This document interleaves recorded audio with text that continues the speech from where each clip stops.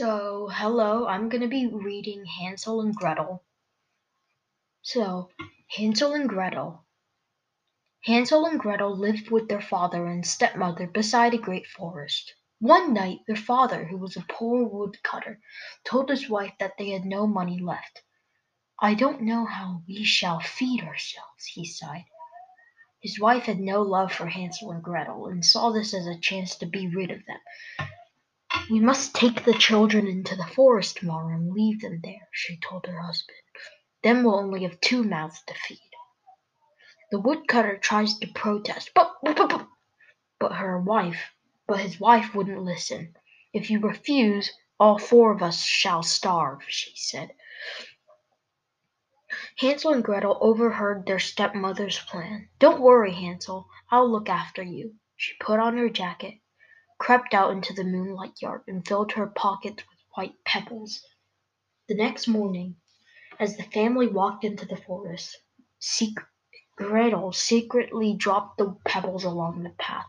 When they were deep in the woods, the stepmother told Hansel and Gretel to rest. "Wait here while your father and I cut some wood," she said. Hansel and Gretel waited all day, but no one came to fetch them. "We'll never find our way home alone," cried Hansel. However, when night fell and moon appeared, Hansel's white pebbles glowed brightly, showing them the path home. Hansel and Gretel arrived home, tired and hungry, only to receive a scolding from their stepmother. "It's your own fault. We called, but you didn't come." The following day she insisted that they return to the forest. This time Gretel didn't have any time to gather pebbles, so she took a crust from the bread and dropped crumbs along the path.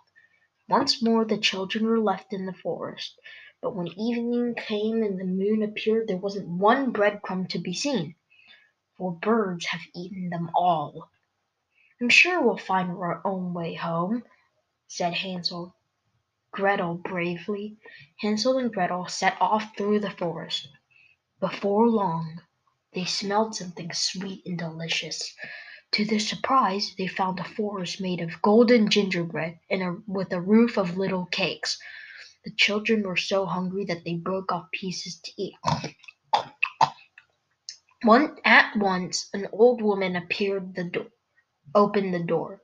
She smiled kindly at them. "If you are hungry, my dears, come inside," she said. Hansel and Gretel stepped into the gingerbread house. The old woman gave them sugared pancakes and apple tart and offered 2 of them soft beds. Soon they were fast asleep. Early the next morning, however, the children discovered they were tricked by a witch. They were tricked by a witch. The old woman pulled Hansel out of a bed and locked him in a stable.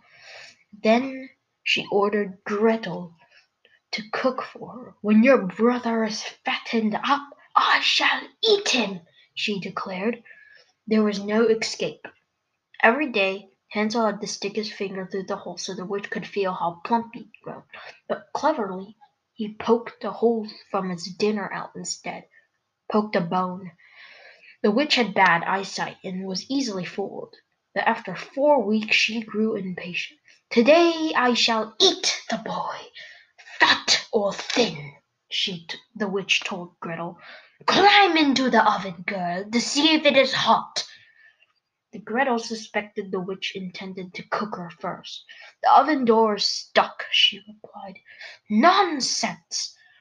snapped the witch.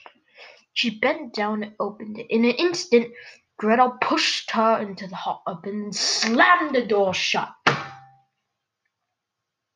Gretel released Hansel from the stable. Together they explored the gingerbread house and found jewels to fill their pockets. Meanwhile, the woodcutter had been desperately worried about his children.